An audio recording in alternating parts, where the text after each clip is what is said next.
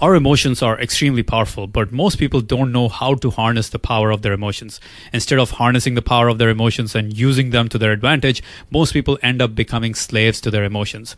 Research has actually shown that when it comes to succeeding in life, your ability to manage and harness the power of your emotions is even more important than your IQ, your abilities, and your skill sets. So if you want to do great things in this world, make sure to pay special attention to this video, as we will be talking about top 5 ways to manage and control your emotions and harness the power inherent in your emotions.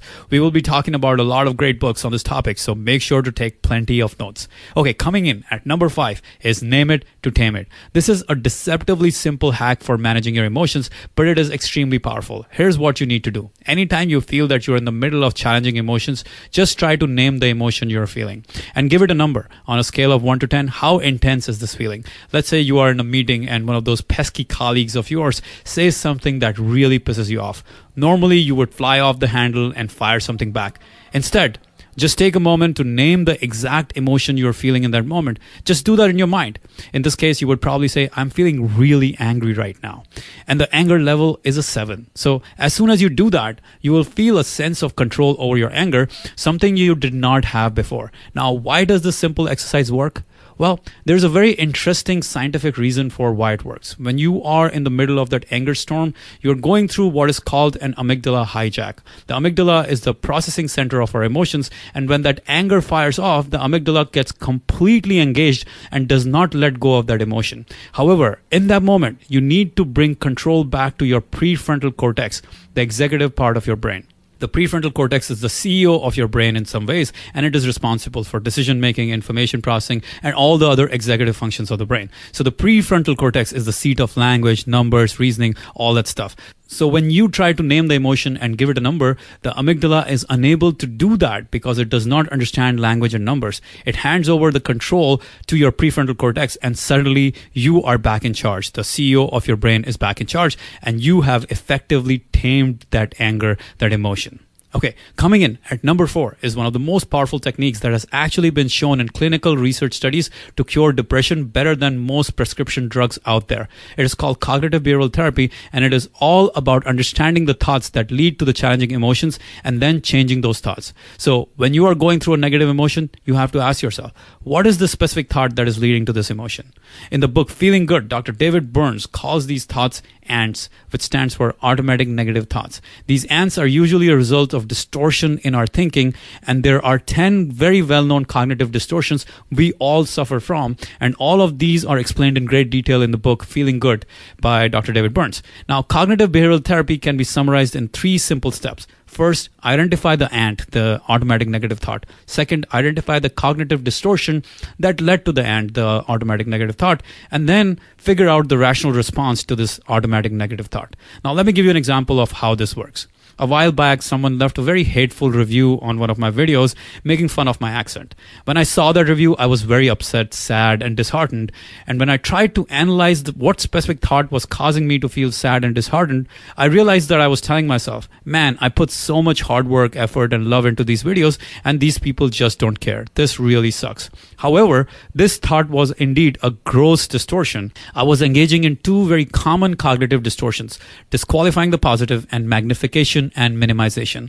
How was I disqualifying the positive? I was disqualifying all the positive comments on that video, nearly 20 other comments on the video, which were all very positive. And how was I magnifying and minimizing? I was magnifying the 1 negative comment while minimizing the positive 20 comments on the video. Now, the next step in cognitive behavioral therapy is to figure out a rational response to your automatic negative thoughts. So I wrote to myself, a lot of people love my videos and a few don't.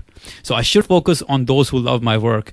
And in that moment, I was liberated from the sadness that had engulfed me. Coming in at number 3 is changing your physiology. Now, this is something that I first learned from Tony Robbins when I went to his seminar, Unleash the Power Within. Tony explained that one of the most powerful ways to change your emotions is to change your physical state. He also explains this in great detail in his books, Unlimited Power and Awaken the Giant Within.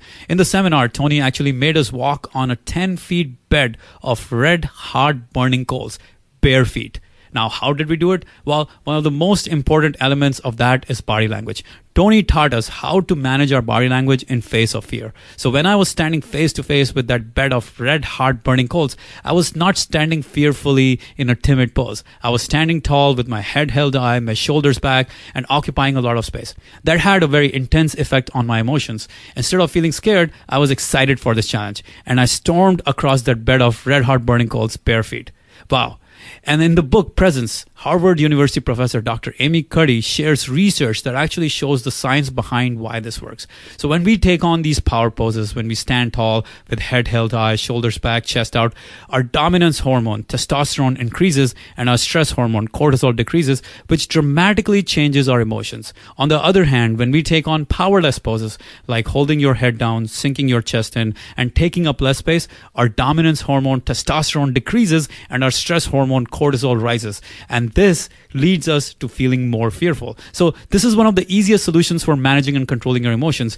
Anytime you want to change your emotional state, just change your body language and you'll see how quickly it works. Coming in at number 2 is applying stoicism. In any challenging situation, just ask yourself, right now, what is within my control and what is outside my control? Your job is to let go of what is outside your control and focus only on things you can control. This is the essence of stoicism.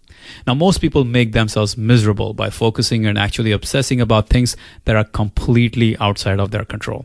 3 of the greatest Stoic philosophers each talk about this idea in their books: Meditations by Marcus Aurelius, Discourses by Epictetus, and Letters to Lucilius by Seneca. In Discourses, Epictetus says, "When I see an anxious person, I ask myself, what do they want? If the person wasn't wanting something outside their own control, why would they be stricken by anxiety?" What he's saying is that we can only be anxious when we're obsessing about something that is outside of our control. But what is the use of obsessing over something that is outside of our control? Does it help in any way? Not really. So on the other hand, if it is within your control, what's there to worry about? All we need to do is take the next step. So let me give you an example of how to actually apply this idea. Let's say you want to talk to a beautiful girl, but you're anxious about what will happen if you go up to talk to her. So the first step in the process is to ask yourself, what exactly am I anxious about? Am I anxious about getting rejected, being made fun of everyone noticing me getting rejected, whatever it might be? The next step, the second step, is to ask yourself, when I think about the things I'm anxious about, what is outside my control? You will always find that almost everything you're anxious about or nervous about or fearful about is outside your control. In this case, you cannot control the outcome when interacting with another person. You cannot control whether the girl will reject you or make fun of you. So what's the use of being anxious about something that you cannot control? This is a very important key to Stoicism right here. The next step, the third step, is to ask yourself, when I think about the things I am anxious about, what exactly is within my control? When you're going to talk to a stranger, you can control what you will say, what your mindset will be, what your body language will be like, and things of that nature. You can control your thoughts and your actions, but that's all. You cannot control their responses to you. So all you need to do is focus on what you can control. That's all. The next step, the fourth step, is to ask yourself, how can I improve on the things that are within my control? How can I improve what I will say, what my mindset is going to be like, and what my body language is going to be like? That's all. And the fifth and the final step is to take action and improve on the thing that is within your control. That's it. When you do this, you have conquered your fear, your anxiety, your nervousness, and instead empowered yourself by taking action. Coming in at number 1 is meditation. In its purest form, meditation is nothing more than a very powerful workout for your mind, for your brain. The whole practice of mindfulness meditation is about becoming an objective observer of our experience, no matter how emotionally charged the situation might be. So while most people impulsively react to emotionally charged situations, meditation creates space between our emotions and our responses. For example, when most people get angry, they use words like, "I am angry." They fuse their whole existence to the idea of being angry. However, as a result of meditation practice, we go from saying, "I am angry" to, "I can notice myself being angry." Right there is a huge distinction. When you say, "I can notice myself feeling angry," you are now the observer of the experience, not just the experiencer itself. So while most people get stuck in challenging emotions because they are just the experiencers of those emotions, you become an observer and an experiencer. As a result of being an observer, you can now choose your response rather than reacting impulsively. In fact, meditation will help you create the space and the awareness in the middle of an emotional storm so that you can actually apply any of the other 4 techniques we previously talked about in this video. Now, I have personally been meditating for over 20 years now, and I practice what's called Vipassana meditation, the same kind of meditation that New York Times bestselling author of 4-Hour Workweek, Tim Ferriss, practices and talks a lot about. So if you want to learn to meditate, just download my really simple and free 15-minute guided meditation audio and press play, and you will be meditating in 30 seconds from now. You can download the guided meditation audio at 2000books.com/meditate, or you can click right here to download the meditation audio.